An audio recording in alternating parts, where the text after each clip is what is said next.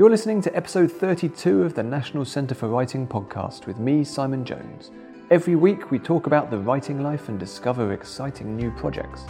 It's Wednesday, 13th of February, here at Dragon Hall in Norwich, and this week we have an interview with the entity that is Nicci French, comprised of wife and husband team Nikki Gerard and Sean French. Asking the questions is Chris Rushby, the much-loved and recently retired bookseller from the classic department store Jarrold's here in Norwich. This interview is from the Norwich Crime Writing Festival in 2018 and provides a superb insight into how two very different writing techniques can combine to form singular novels. Norwich itself will of course be back this year, so make sure you get the dates of 12th to the 15th of September into your diary. Now here's Chris talking with Nikki and Sean. There's a uniqueness almost to your writing partnership. You write good books and there are two of you, so people want to talk about the two of you bit. So if we can do this first, I think it's you who've described your collaboration as a folie à deux, which I don't think is a good thing necessarily, but how would you describe your collaboration? Well, I can explain that folie à deux is traditionally a term used by psychiatrists, and I can say it's not a good thing. Because folie à deux is applied to two people who get together and commit far worse crimes together than they would ever have done alone. It's applied to people like the Fred and Rosemary West or Bonnie and Clyde. So, but we'll go for the Bonnie and Clyde one, I think. But I suppose, but one, because I think one of the questions about writing together is why. It's not just why do we do it. Why do we put ourselves through it? Because writing alone, as anyone who writes, is very hard and nerve-wracking. And I think writing in collaboration is that cubed, because it involves, dealing with another person. And we, Nikki and I we wrote our first book. We started writing our first book a very long time ago, at the beginning of 1995. And it really was just because we were separately writers and journalists. And we wrote the first book as an experiment, just to see whether it was... That was the memory game. The memory game, yeah. That's right. Whether, just to see whether, could we create one voice? And so it wasn't. There was never a plan that we were going to be sitting here, in Norwich with me as a female crime writer in 2018. It just was an idea, a plan. Could we literally construct a story? Could we tell the story and get to the end? We weren't even sure whether it would be published. And I think what we found, it wasn't just that we could do it. There was a certain kind of excitement that was different from writing on our own. And so I think there was a feeling that by writing together, we were sort of pushing each other into areas that we wouldn't do on our own. And we were writing in a way that was different from the way we wrote on our own. So that was a big surprise about writing together. I'm not sure you want to give these secrets away, but I'm keen to delve a bit into the detail of how you do this. And I'm thinking of collaborators. I was thinking of songwriters like Lennon and McCartney, who are nominally, they shared all the credits, but in fact, you could usually tell it was a Lennon song or a McCartney song.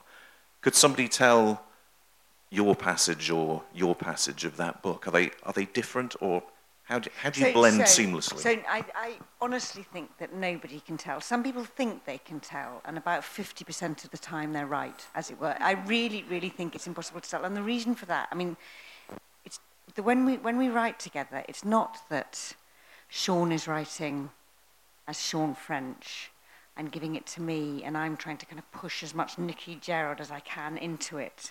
It's more that we're trying to write into this new voice that we've created, this voice of Nicci French. So what we do, we spend kind of weeks and months thinking of what the book is, kind of what its spine is and its beating heart is, what the characters are, what the plot is, the journey it's going. And then only when we think that we both have the same book in our heads do we start writing. And when we write absolutely separately. So it's not like Leonard, it's not like being a songwriter or a kind of screenwriter. So Sean, this is very gendered, Sean has a shed in the garden. It's a very nice shed, but it's a shed. And I have an attic. So we go to our different workspaces, and one of us will begin. And we never plan in advance who it's going to be.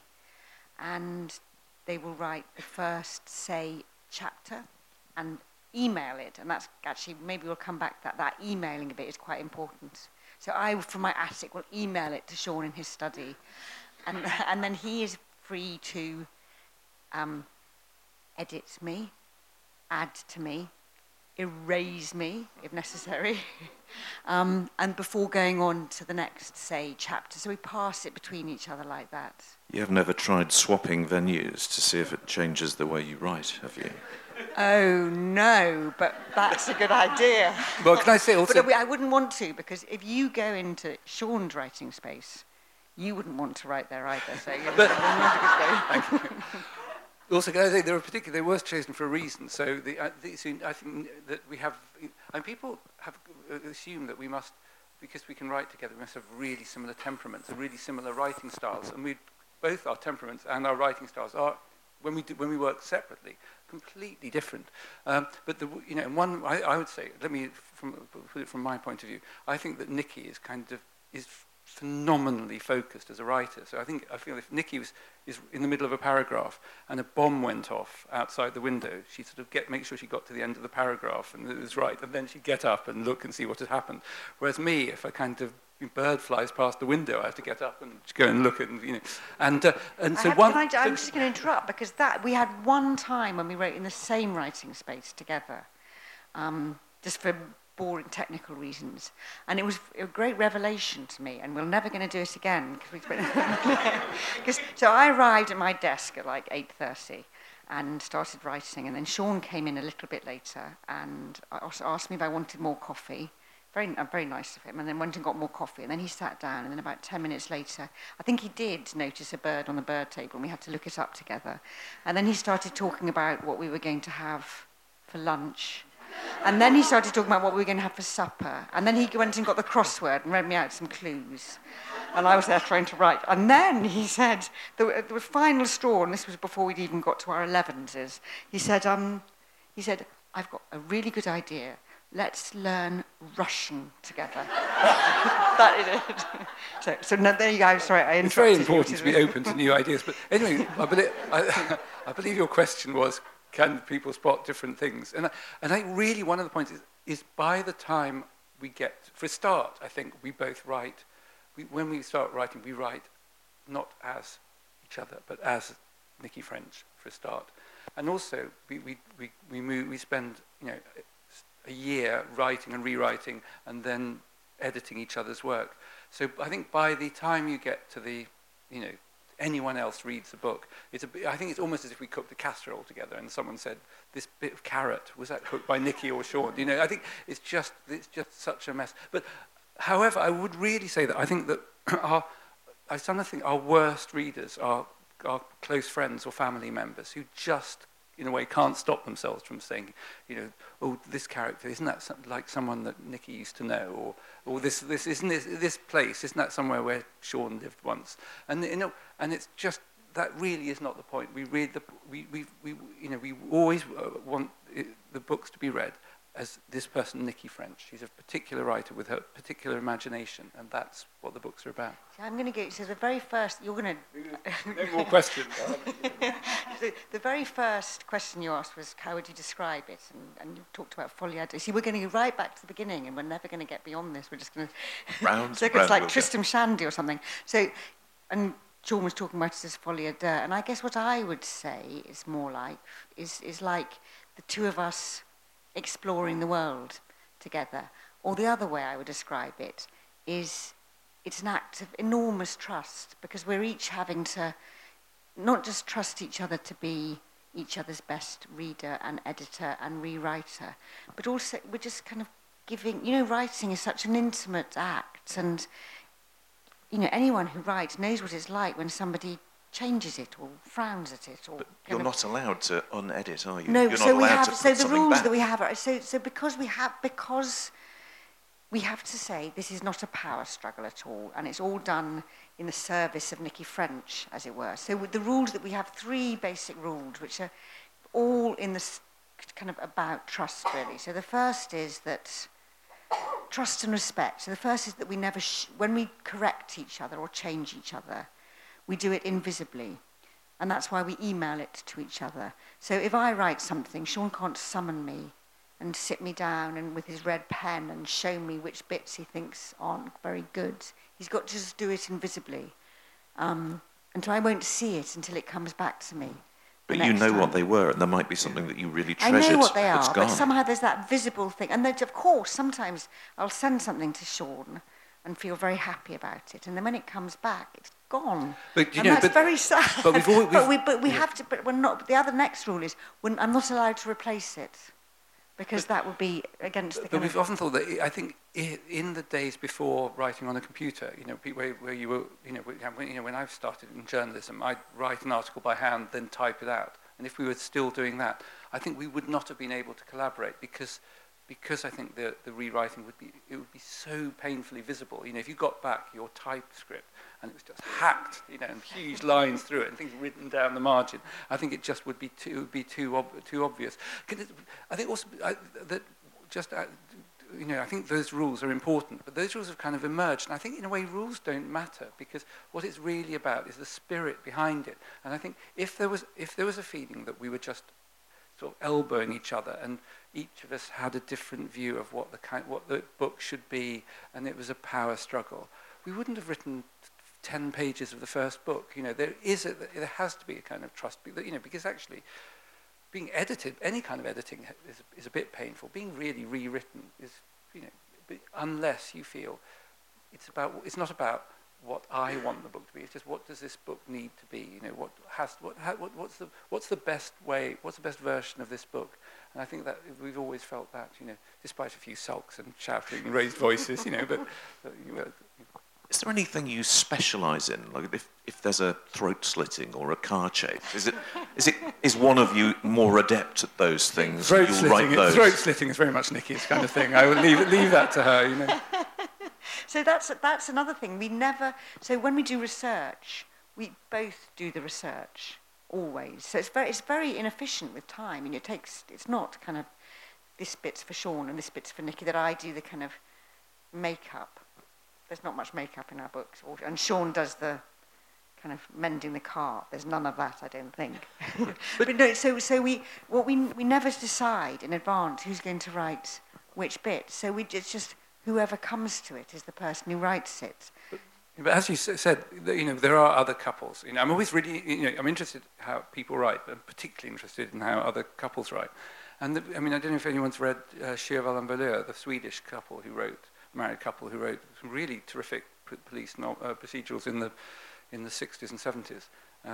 In fact, they wrote 10, and then he died. So I think I've done a little bit better. I've managed to survive at least to where we are now.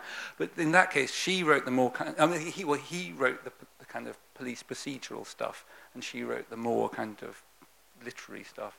Whereas, or even the couple you had mentioned who we did the piece with, and in that particular case, she's a big expert on the historical background, and he's written thrillers before, so they brought separate skills. But we've never made any decision. We never decide who's going to write what or anything.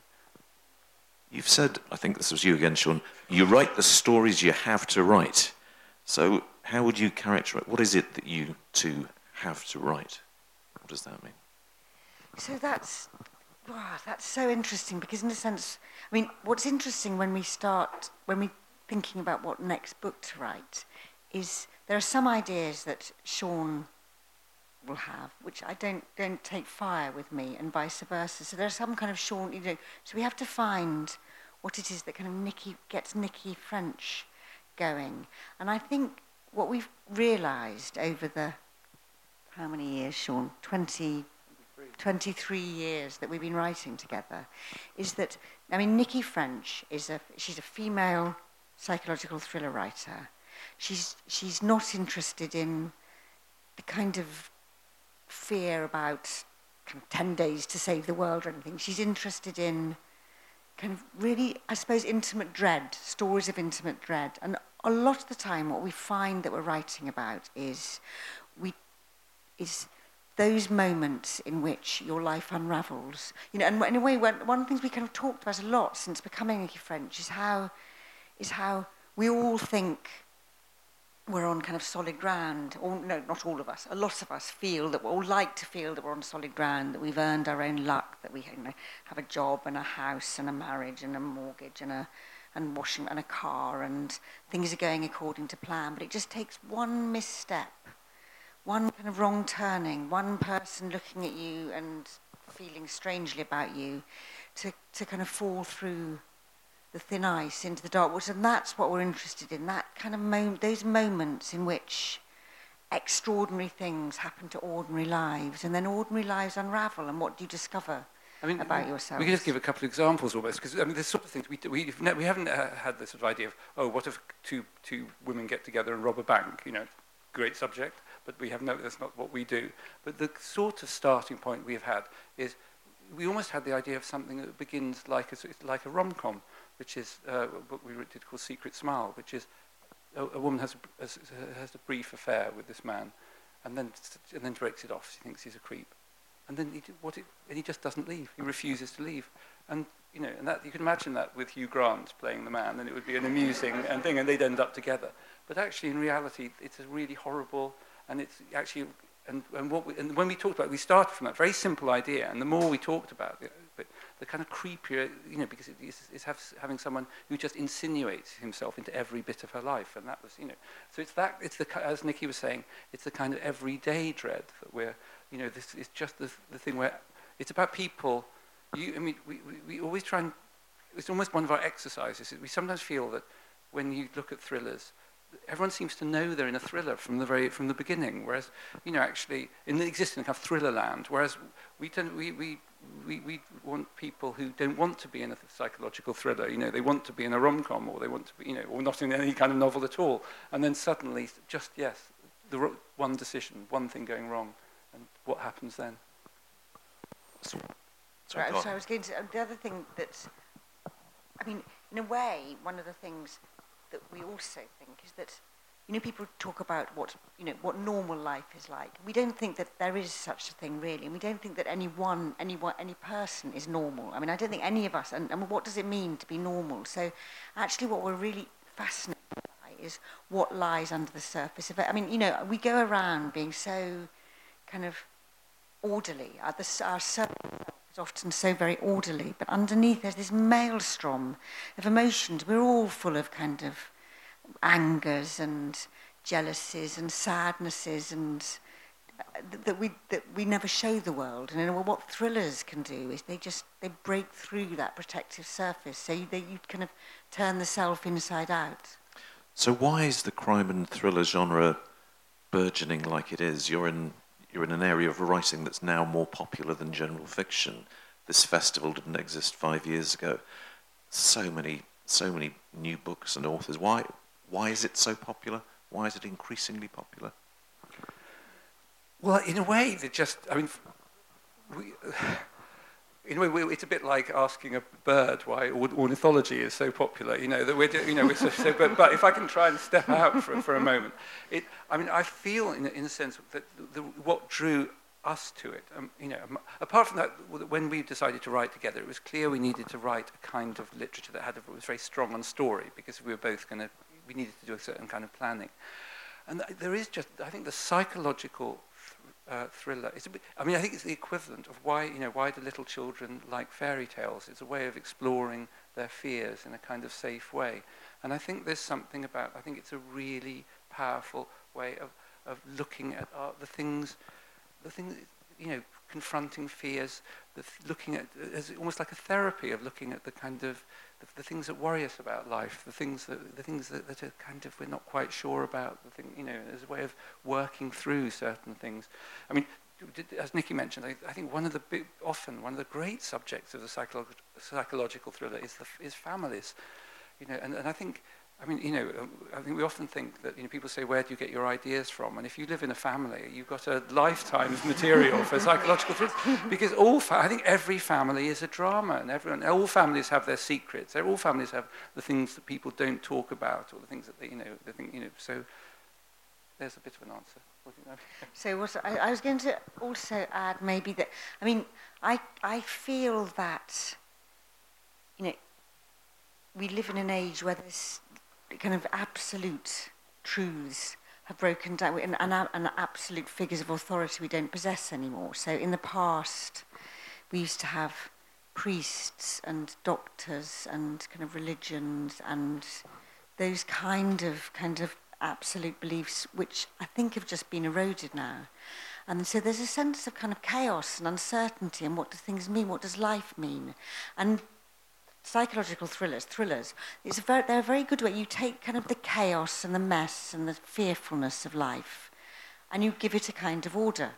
I mean, they're both scary and they're quite comforting, because you lead people out of the terror towards some kind of solution. There's a restoration of normality. It might not be as it was in the beginning, but at least by the end of most novels, you've got back to some kind of peace. Or shape, yeah. Some kind of resolution. I think to some extent, because I think there's a traditional idea of the golden age of detectives where there's a murder and then and there's something bad happens and then the detective comes in and it's solved and you go back to the way you were before. And I don't think any of us believe that anymore. And actually, this is not just our own fiction. I think one of the things about that I'm interested about the genre, the detective, the crime fiction genre, is just how dark it is and how the darkness that readers will tolerate. It's and the kind of the certain kind of and things. I don't think one can generalise too much, because Ian Rankin and Val McDermid and Mark Billingham. They're all very different. But I'll tell you what, there isn't a feeling of, oh, I better not go. This will be too much for people. I don't think there's anything where, except sometimes. The only thing that's sometimes, I think sometimes you get to a point where, I think there was a time a few years ago where certain kinds of fiction got so violent that in a way it almost stopped being frightening, because if every book begins with like 10 naked teenage girls being hung upside down from a church roof, bleeding, you kind of think, well, what happens in chapter 2? That? I don't know. That came out of my fevered imagination. Actually, maybe that's rather good. Good subject for a novel. I don't know what to do this one. I'm not sure if you'll write it with me, but this could be. But Chris was saying, he said you don't go back to. I think that's quite right, that things can be very dark. But nevertheless, there is a kind of shape you give things. Yeah. There is a narrative, and never underestimate the power of story. Right, I think we ought to move forward, at the risk of going back to the beginning again, and start to talk about Frida Klein. Can I just do a straw poll here? Who in the audience has read no Frida Klein novels at all? Oh dear, this can be very embarrassing. No, there's a few. I think that enough putting their hands up there for us to perhaps start at the beginning and ask you to talk about, well, the character of Frida and Blue Monday, and whether that was originally going to be a one-off, and how she came to be this enduring character that she's been through the series. So we always thought we were writing standalone thrillers. And actually, really what happened was that Frida Klein kind of came to visit us, if you like. So we had an idea of a protagonist who was a psychotherapist, and she didn't want to be a detective. She definitely didn't want to be in a thriller. Frida believes that you can't solve the kind of the mess and the disorder and the cruelty of the world. You just have to address the trouble that lies within and kind of face your own demons. And she's quite reclusive, so she lives largely in her little house and in her consulting room. And then the events of Blue Monday force her out into the real world. And that was the kind of initial drama we thought of, this kind of woman being dragged out and being made to behave like a detective. And the more we thought about Frida, we thought of this woman who was reclusive, rather solitary, prickly, honourable, a truth teller, whether or not people wanted truth to be told, and someone very good at discovering other people's secrets and very good at guarding her own secrets. And we just thought, she needs more than a book. She needs more than a book because she won't disclose herself to us in one book. We won't get to the end. She'll resist us. So we needed to, so we knew absolutely before we started writing that she was going to have 8 books. So we were going to follow her over 8 years, really. I have to say that is one vow we've made. We're never going to do that again. We're never going to announce in advance that we're going to write an 8-book series, because if it all dribbled to an end after 3 books and we couldn't think of anything else, or people had, And it's worse than that, because all the books are named after days of the week, partly because we wanted to kind of, time passing. 8 days of the week, but nevertheless days of the week. And so it would have been very visible if we'd stopped on Wednesday. Also, and can I say another matter? Of course, needless to say, everyone assumed that it was a 7-day series because of the days of the week. So we got some terribly angry messages after the ending, because Sunday, anyone who's read it, ends on a real cliffhanger. And we got these messages saying, well, if I'd known it was going to end like this, I would never have read them in the first place. So I had to write back immediately, saying, no, there's one more to come. The books are set largely in London, and actually one of the most frightening things I read is that you cycle around London doing research. Cycling around London is the scariest thing imaginable.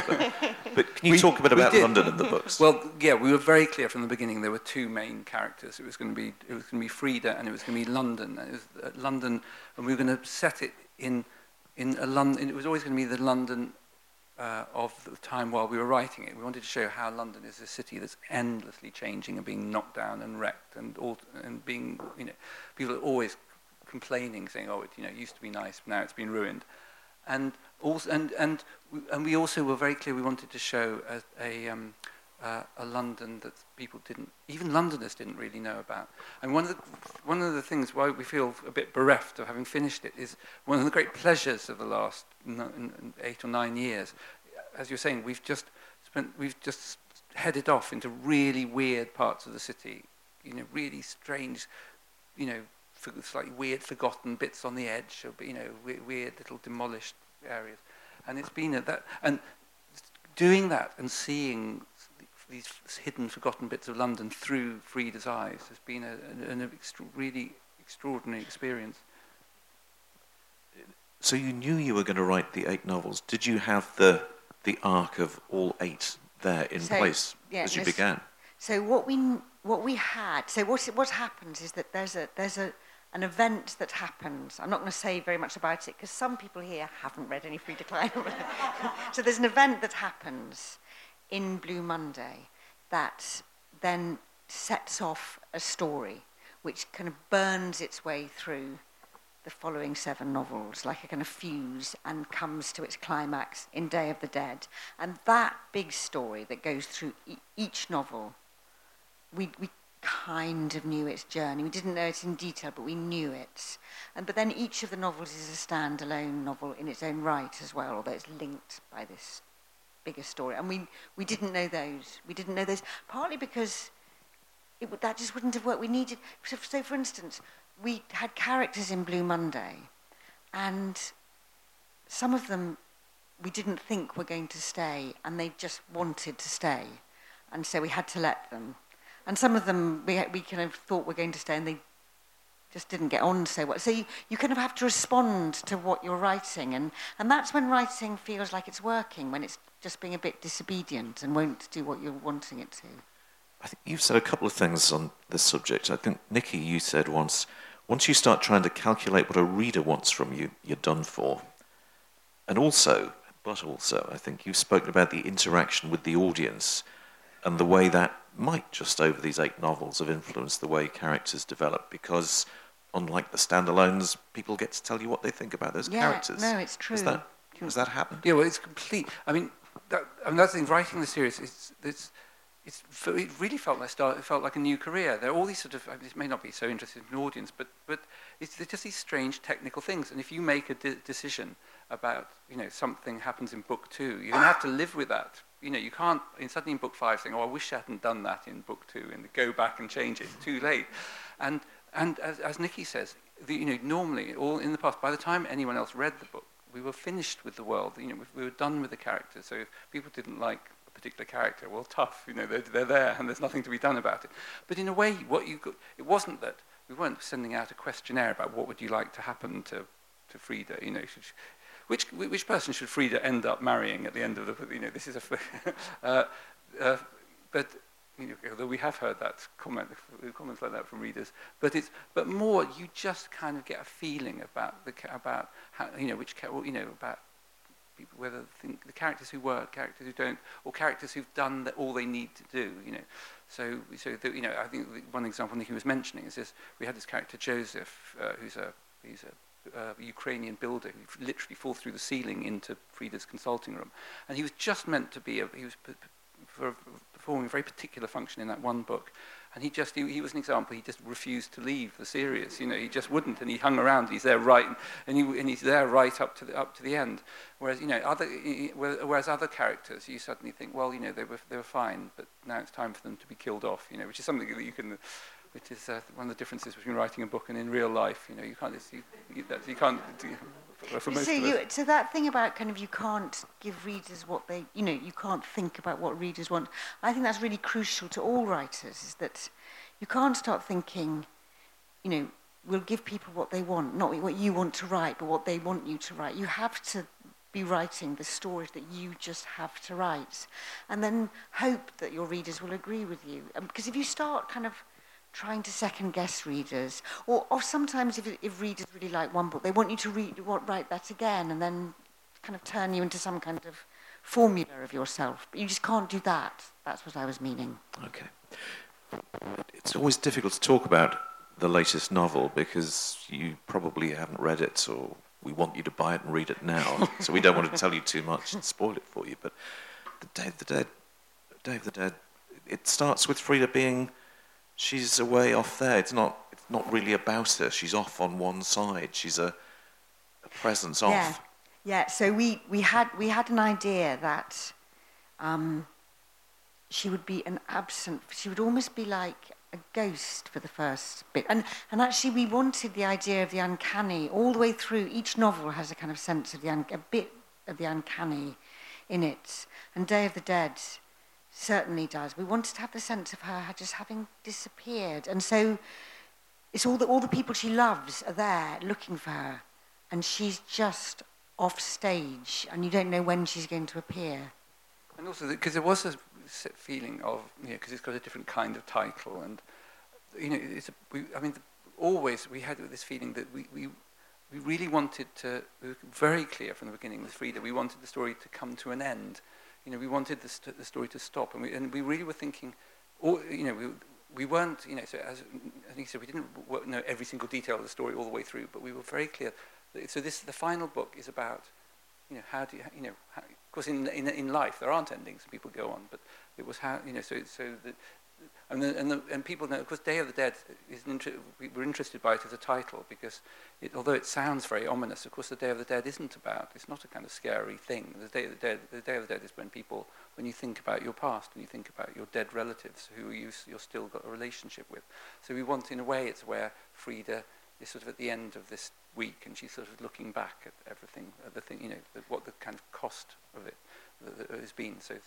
And that sense of her not being there and being like a ghost, in a way, we wanted to fill the books. Should be in each of the previous Frida Klein novels, there's a secret underground river which runs into the Thames, which is a bit like a kind of metaphor as well for what she does as a psychotherapist, and she walks those underground rivers.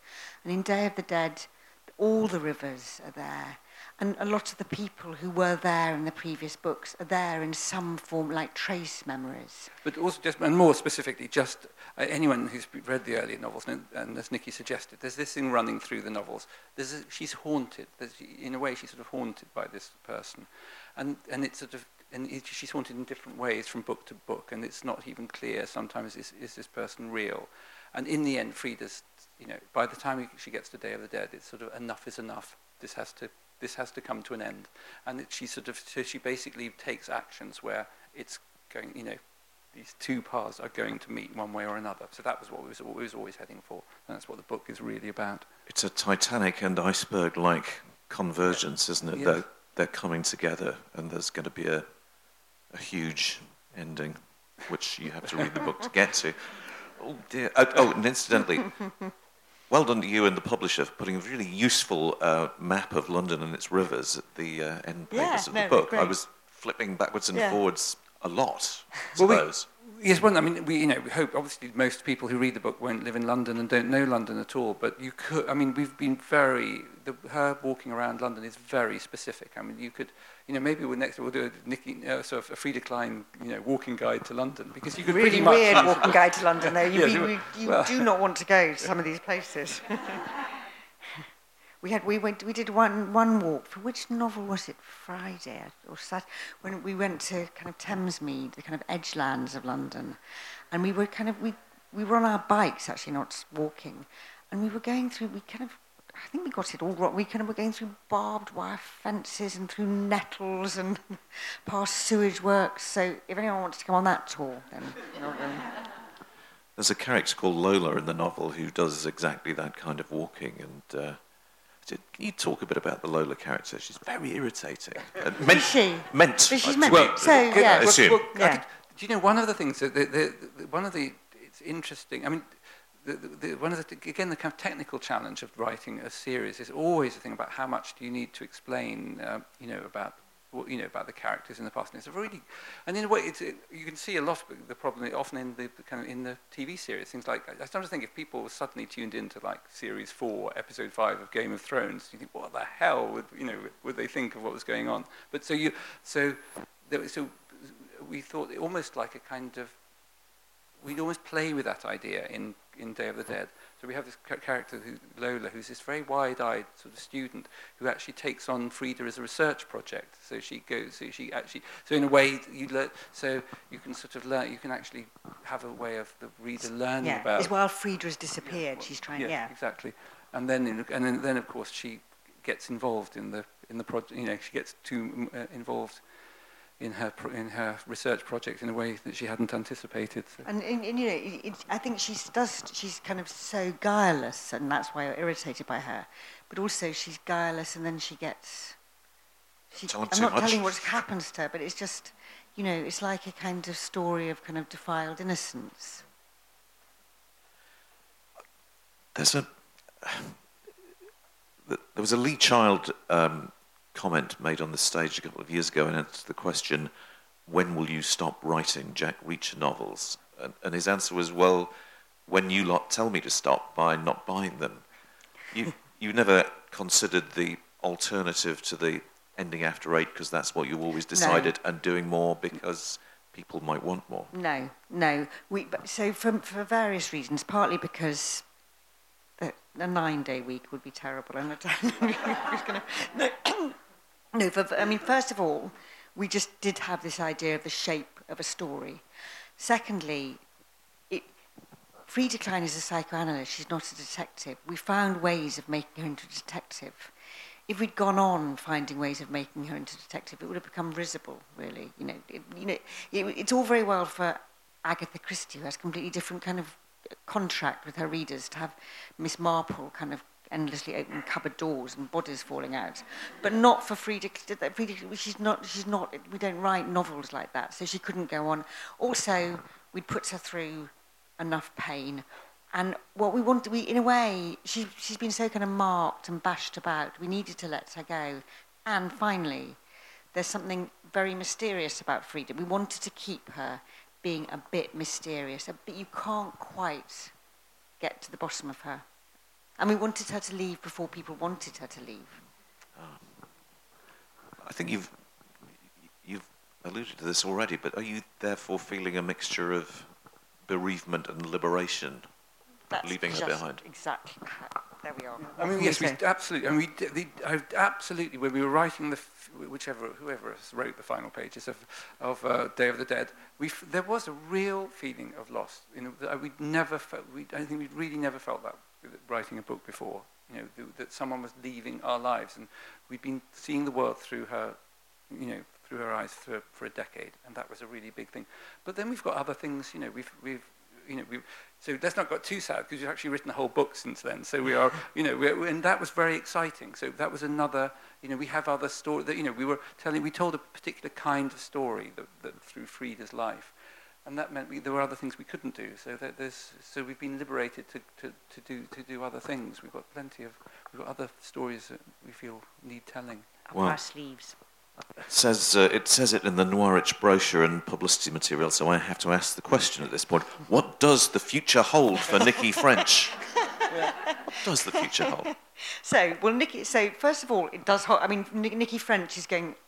Seems really weird talking about Nicci French. Is going to continue being Nicci French. So we're going to keep on writing. I mean, that's where we're like me child. We'll go on writing until people tell us to stop writing. No, we're not like we're going to, and then we'll carry on anyway. What we did as soon as we said goodbye to Frida. This was last September. We went on a walking holiday for 10 days in northern Italy, kind of very long days of walking, during which time we decided what book we were going to write next, the kind of bones of the next book. And that's the book we have now finished, which is called The Lying Room. And it's a standalone, and it is I think it has an entirely different kind of tone and subject matter and everything from Frida. So it's a way of saying this is a new us. And now actually, on what day is it today? Thursday. In 3 days' time, on Sunday morning, crack of dawn, we're driving off to spend 3 months in Italy to talk and write. So. Well, it's a fairly good excuse for missing the Sunday events of the Norwich Festival, I suppose. Otherwise, we would be here. We'd love to have been in Norwich, but unfortunately, we're going to be in Tuscany. So. Now, have you any plans to write alone as well as writing together? You've both written solitarily in the past. Well, it's funny you should say that, but Nicci, it's not particularly funny because it's judging the subject, but Nicci has a book coming out in February yeah. about, I can hand over to... So it's important to us that we have our separate writing lives as well as our joint. We don't just go around hand in hand or not hand in hand all the time. So that's always been important that we have our separate lives as well. But the book I've just written has taken me a long time. It's a book about dementia, kind of the meaning of dementia. Non-fiction. Yeah. And standalone novels together in future, or a series possibly? Could you contemplate that again?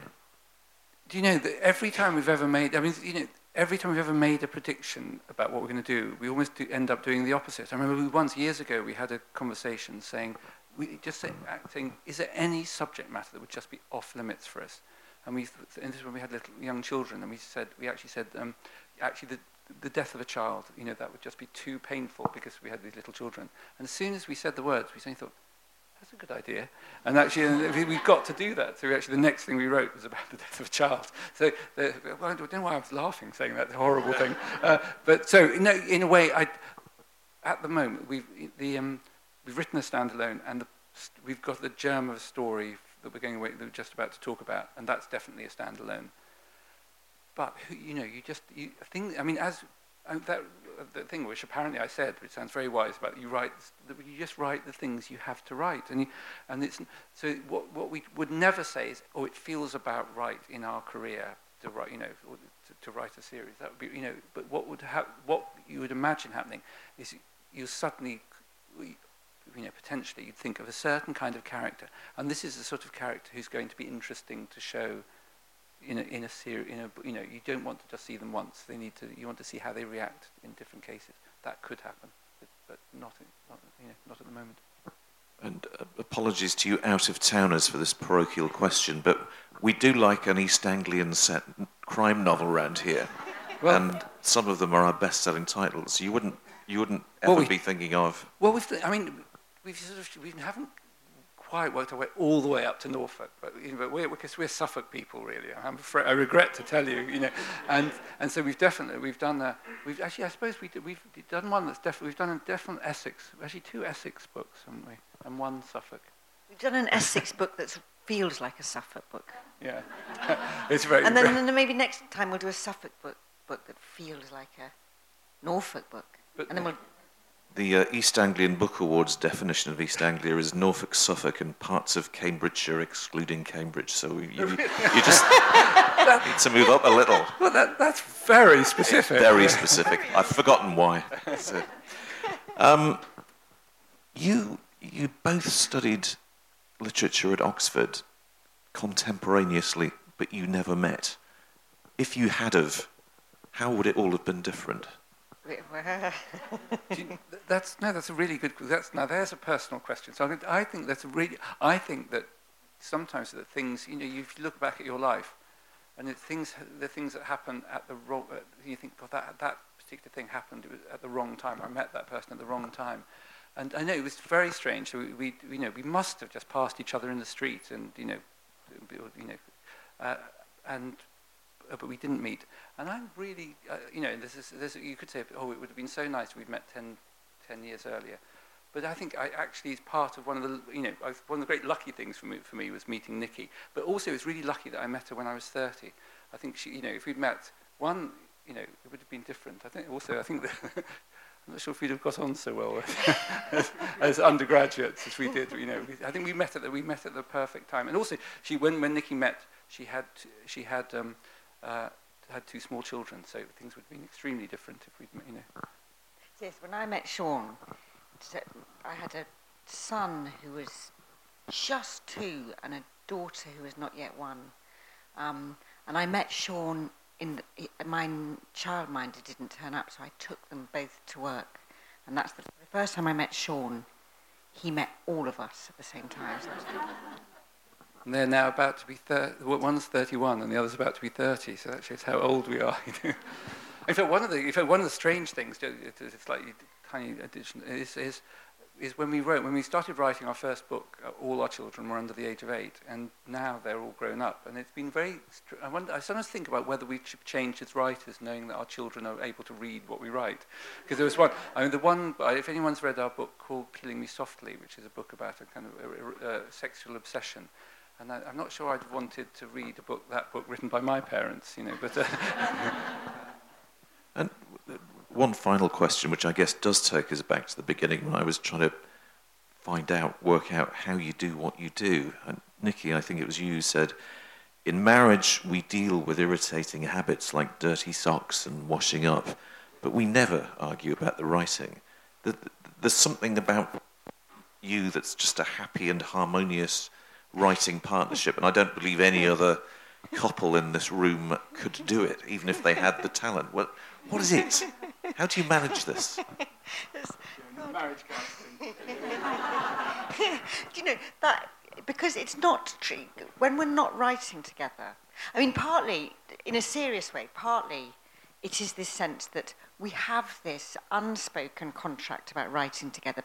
I think because we know how dangerous it would be if we started to break that, if we started to squabble over changes that we'd made, if we started to kind of behave badly towards each other, the whole thing would just collapse. When we're not a happy and harmonious couple all the time. We might be a happy and harmonious. I was going to say not a happy and harmonious couple at all. Okay, we do argue, or I do argue, and he goes very silent and disappointed looking, which is very irritating. So I think we trust each other, and I think we trust each other, and the more we've written together and lived together and worked together and explored the world together, the more we trust each other. That's a good answer. Thank you so much for being here. You've been as warm and entertaining as your books are dark and gripping. Well, thank you very much. Thanks for listening, and thanks to both parts of Nicci French for that amazing insight into their process. Please do subscribe, rate and review the podcast over on iTunes, Stitcher, Spotify, Google Podcasts, or wherever you happen to be listening. If you have writer friends, then do let them know about us. To make sure you're always the first to know about upcoming writing opportunities and events, you can find us on Twitter and Instagram at Writers Centre, like us on our Facebook page, or sign up to our newsletter at nationalcentreforwriting.org.uk. We're taking a short break, so there won't be an episode next week, but we'll be back soon with exciting new episodes, including a talk with John Ingold from Inkle Studios. Thanks again, keep writing, and I will catch you on a future episode.